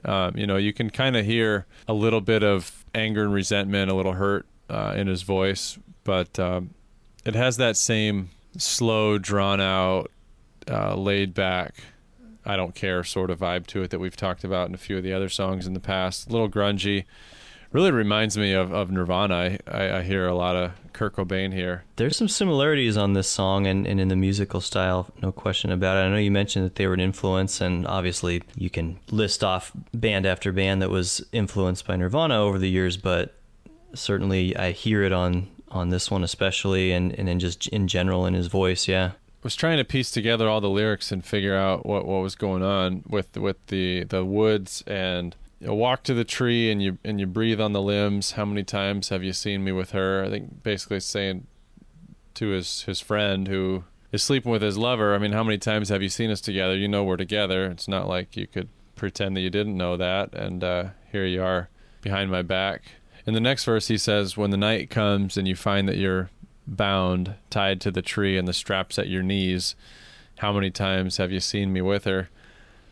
I don't know if he's implying that he's gonna tie this guy to the tree and make him think about what he's done, or maybe harm him. But then later it says, when the sun comes up and you find that you're free, walk to the water and bleed in the stream, and think of the lover that wants you wrapped around.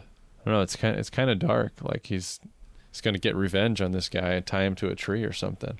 Yeah, that's what I think. And I think the last verse saying, breathe in the water, breathe it in deep, just like the winter falling to sleep. So it sounds like somebody that's drowning, breathe in water, fall asleep. And then the last line's, don't ever wander, don't ever move again. Yeah, I agree. I think it sounds like somebody that is being vengeful. He's a little pissed off, just a little bit. Well, I think he has every right to be. I mean, maybe not to the point of doing what he's talking about doing, but you can imagine these thoughts might go through someone's head if you found this stuff out. That's one of the nice things about having music as an outlet. You don't actually have to do anything like that, but it probably feels a little bit better to sing about it when you're that upset. It's an outlet. Well, in probably the most alarming transition, we go from the song about a jealous lover to Love Bug. This is track 11. That is ironic. It is growing. It's all knowing. It is growing. So in reference to this song, Wozniak said, animate love in my head and you get a big shiny magic bug. And that's what he's talking about here. There's not too many lyrics to this song, but it says, it is growing, it's all knowing, it is glowing bright, bright red. And he's referring to this bug, love bug. It says, and so I'm in love, yeah, love bug. His kind will forever shine. So open up your heart and let it in, or check inside. This one didn't stand out too much to me, but you were mentioning that there's another song where he does some of that interesting work with his voice and how he bends some words, right? Yeah, on the phrase or words bright red.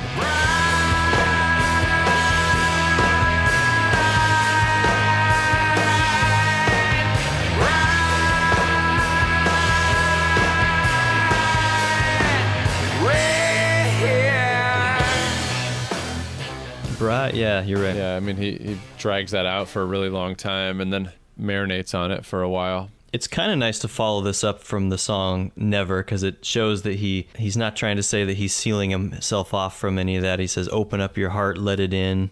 Right. Love will forever shine. So it's certainly a positive bend on love as well. Yeah, it's nice to come back from track 10, Never.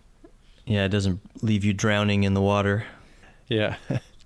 All right, we are down to one final track, maybe. This one is titled Our Generation. Are you a child of the free to be you and me generation?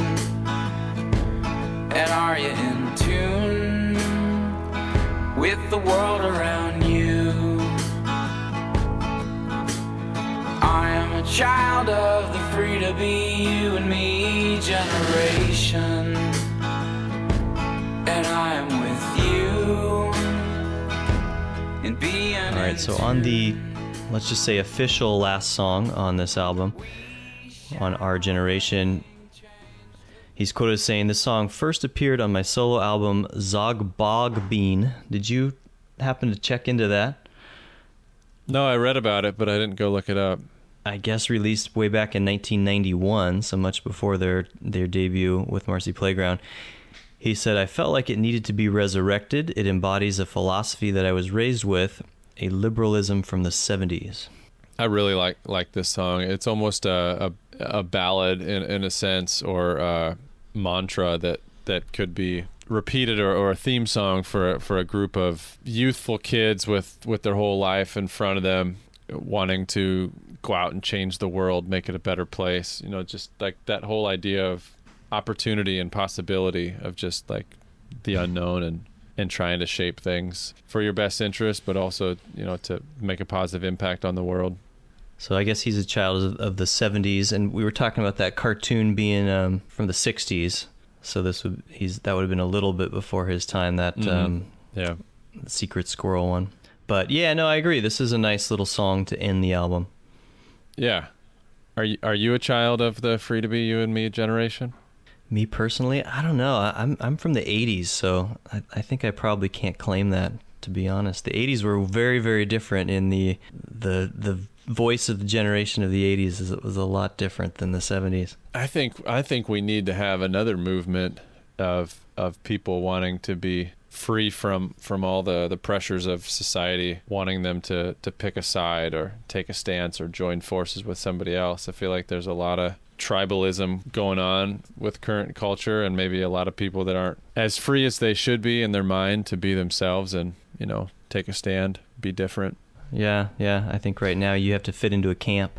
I like how in the first verse he says, are you a child of the Free to Be You and Me generation, and are you in tune with the world around you? I am a child of the Free to Be You and Me generation, and I am with you in being in tune. And then he changes that in the second or third verse. And are you confused with the world around you? And I am with you in being confused. So basically we're in this together, whether your thoughts are clear and you're being in tune, or you're a little bit confused. You're free to be you and feel how you want to feel, and I'm there with you, and we'll be a part of this movement. There's other lines. I believe you are the children of the one great spirit. I feel the power of light. I'm the flower of life, the earth. Listen to the whistle of the planet twirling through space. We shall bring change to this place. I realize I'm reading these lyrics backwards, but it all kind of centers around the general theme of coming together, embracing a positive spirit or vibe, not being afraid to be you, be different, be free. Yeah, and one of the things that we're always talking about when we do these deep album dives is in listening to albums from start to finish, we're thinking about why you might put something at the beginning versus the end, and this does sound like a nice message just to end the album with. Yeah, even though it can be serious, there's still a silly lightheartedness about it, almost reminiscent of the song where he's singing about all his friends getting wrapped up in heroin and sort of playing it off like, well, fine, whatever, and joking about putting their head in a dark hole where the gas comes from behind the oven, not like meaning that seriously, but sort of playing it off so he doesn't have to face the seriousness of it. In this song, it's serious in a positive sense. They're talking about coming together and trying to change the world, and we're free. We have this power. Look at the change we can bring to this place.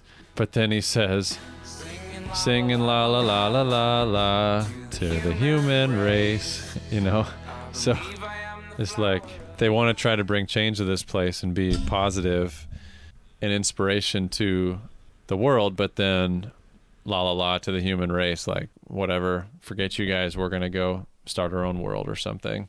So it kind of blows that all off too. It's like, man, that was really good. And then all of a sudden they just say, and we're just kidding. It's not that serious. Back to everything, maybe a theme of this being a lot of childhood elements, that sounds like a schoolyard taunt, like a kid would say as they're running, you can't catch me, la la la la, There is some kind of theme that perpetuates this album.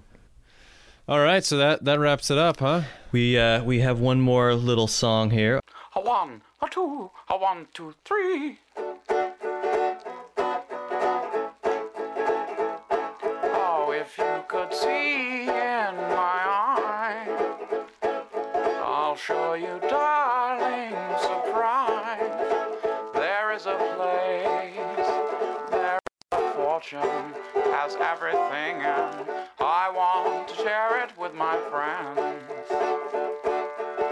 So please don't be so afraid. 'Cause there's nobody insane here on the pigeon farm. Here on the pigeon farm. We'll just call it track 12 and a half.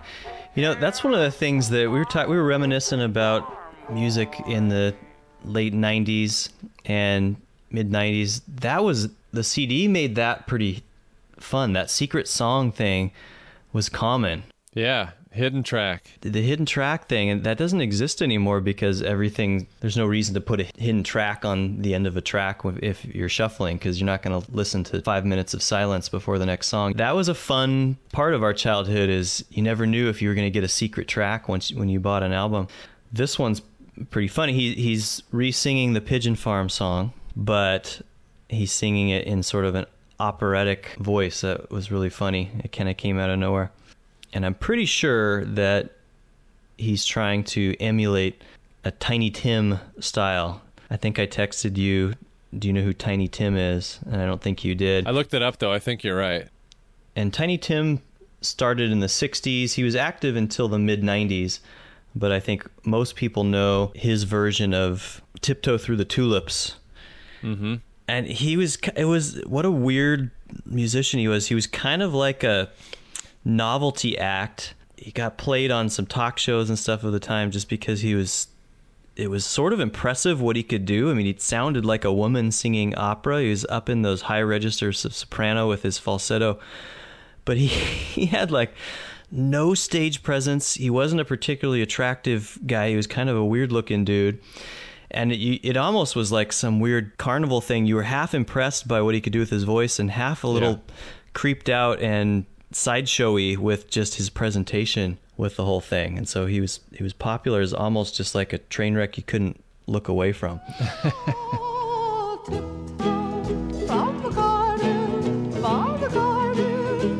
Yeah, that was a fun little way to end the album. Well, now that we've gone through the whole thing, we touched on it a little bit at the beginning, but tell me why you picked this one, Shane. Well, Marcy Playground is a band from my teen years that I really listened to a lot, and I've come back to a few times through my adulthood. And I listened to it enough that I can still sing along to a lot of them. Shapeshifter stands out to me for a couple tracks that I really connected with, America and the last one, Our Generation, that we just talked about. So I think that's why I chose that over the others. I could have chose the self-titled debut album or their third album, MP3, because they both have some really good tracks as well.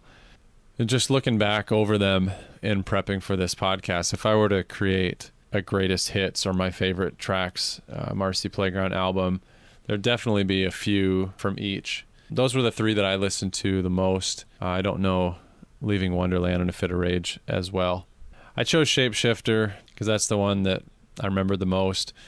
And I also think part of the reason why I wanted to pick this album is because everybody knows their self-titled debut album. And I thought it would be a good way for us to explore some of their other music and for you to look into this one if you hadn't listened to them much over the years, and then go back and listen to the album that was a little bit more popular.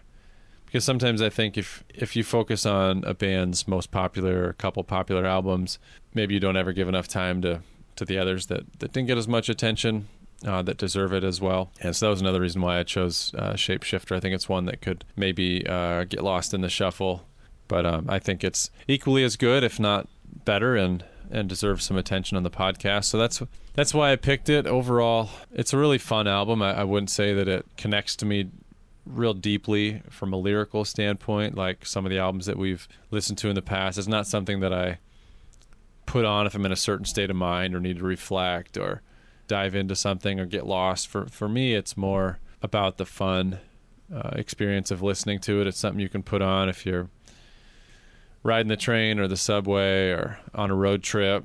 A lot of the songs are just fun-loving, superficial lyrically, and kind of playful. I don't know if they're intended to have a deep impact on people, but that's part of what makes it a unique, enjoyable album as well. That's kind of its place. Yeah, I'm glad you picked this one. Like I said, I was more familiar with the first one like most people were, but even that one I didn't get into until I was in my mid-20s. It was fun going back and looking at what was going on in 96 for the first one and 99 for this one and what I was buying instead, because it kind of reminded me of like what I was into at the time and why maybe this one fell off my radar. And yeah, I agree with you. There's not a lot of deep dive when it comes to the lyrics. There was some fun little Easter eggs, and I liked some of the references to the cartoons and some of the pop culture from that era and before when he was a kid. But as we talked about in some of our other episodes, that's music as well. I think there's nothing wrong with just putting something on and enjoying it, and having memories and ties from when you were growing up is part of what I think is important for the two of us to talk about. I enjoy just knowing what you were into at the time and hearing some personal stories of maybe why something connected with you as a kid or why something might connect with you more as an adult. I'm glad that we treated it that way too. It has a place for sure in the rotation, and it was a fun deep dive. That's not to say that John Wozniak is not a great lyricist. I'm really impressed by his ability to throw characters and stories into song and pull references from different realms of life and then intermix them with some lighthearted, fun stories, some personal stories as well. So that there is a lot of depth to the lyrics, and you can tell that there's a lot of thought put into it. With this album, I don't think that's really the intent. There's a lot of stories being told, but a lot of the songs are fictitious in nature and not meant to shed light on anything real serious. I mean, that's not to take away from the song about his friends getting wrapped up in heroin and other drugs, or a best friend having an affair with your lover. You know, there are definitely some serious notes that were hit in some of these songs, but there's always kind of a lighthearted, playful spin on it. Yeah. So, and maybe that's back to the overarching theme of a lot of these stories being connected to his childhood or from a kid's perspective, where it wouldn't need to be interpreted from a real serious adult, mature standpoint. But I've listened to Wozniak in some interviews. He's definitely a deep, emotional, spiritual guy, and some of his other music that he's put out there has a lot of depth. Good variety of music out there, from fun, lighthearted songs to some pretty deep, serious songs as well. And it's cool to see a band that is labeled as a one-hit wonder that really is still in existence. I mean, a lot of the bands that we listened to growing up would not be labeled as one-hit wonders and put out a lot of albums and hits, but they also disappeared in a matter of 1, 2, 5, 10 years. For being a band labeled as a one-hit wonder to be still in existence in 2020 in any form is quite an accomplishment, I would say. Any final thoughts on Shapeshifter or Marcy Playground? I think we've covered it pretty well. And so we'll move on next to a 2020 pick. Cool. All right. Well, until next time, go listen to a great album. Dive in. If you're enjoying listening to Album Divers, you can support our podcast by subscribing, reviewing, and sharing it with someone else that appreciates great music. Follow and connect with us on Facebook and Instagram at Album Divers. We'd love to hear your thoughts and feedback about our take on an album that you already loved or had never heard before. Do you have an album you want us to dive into? Email us at albumdiverspodcast@gmail.com, and we'll consider adding it to our queue for a future episode. Thanks again for joining us. We hope you never stop discovering music that moves you to dive deeper. Until next time.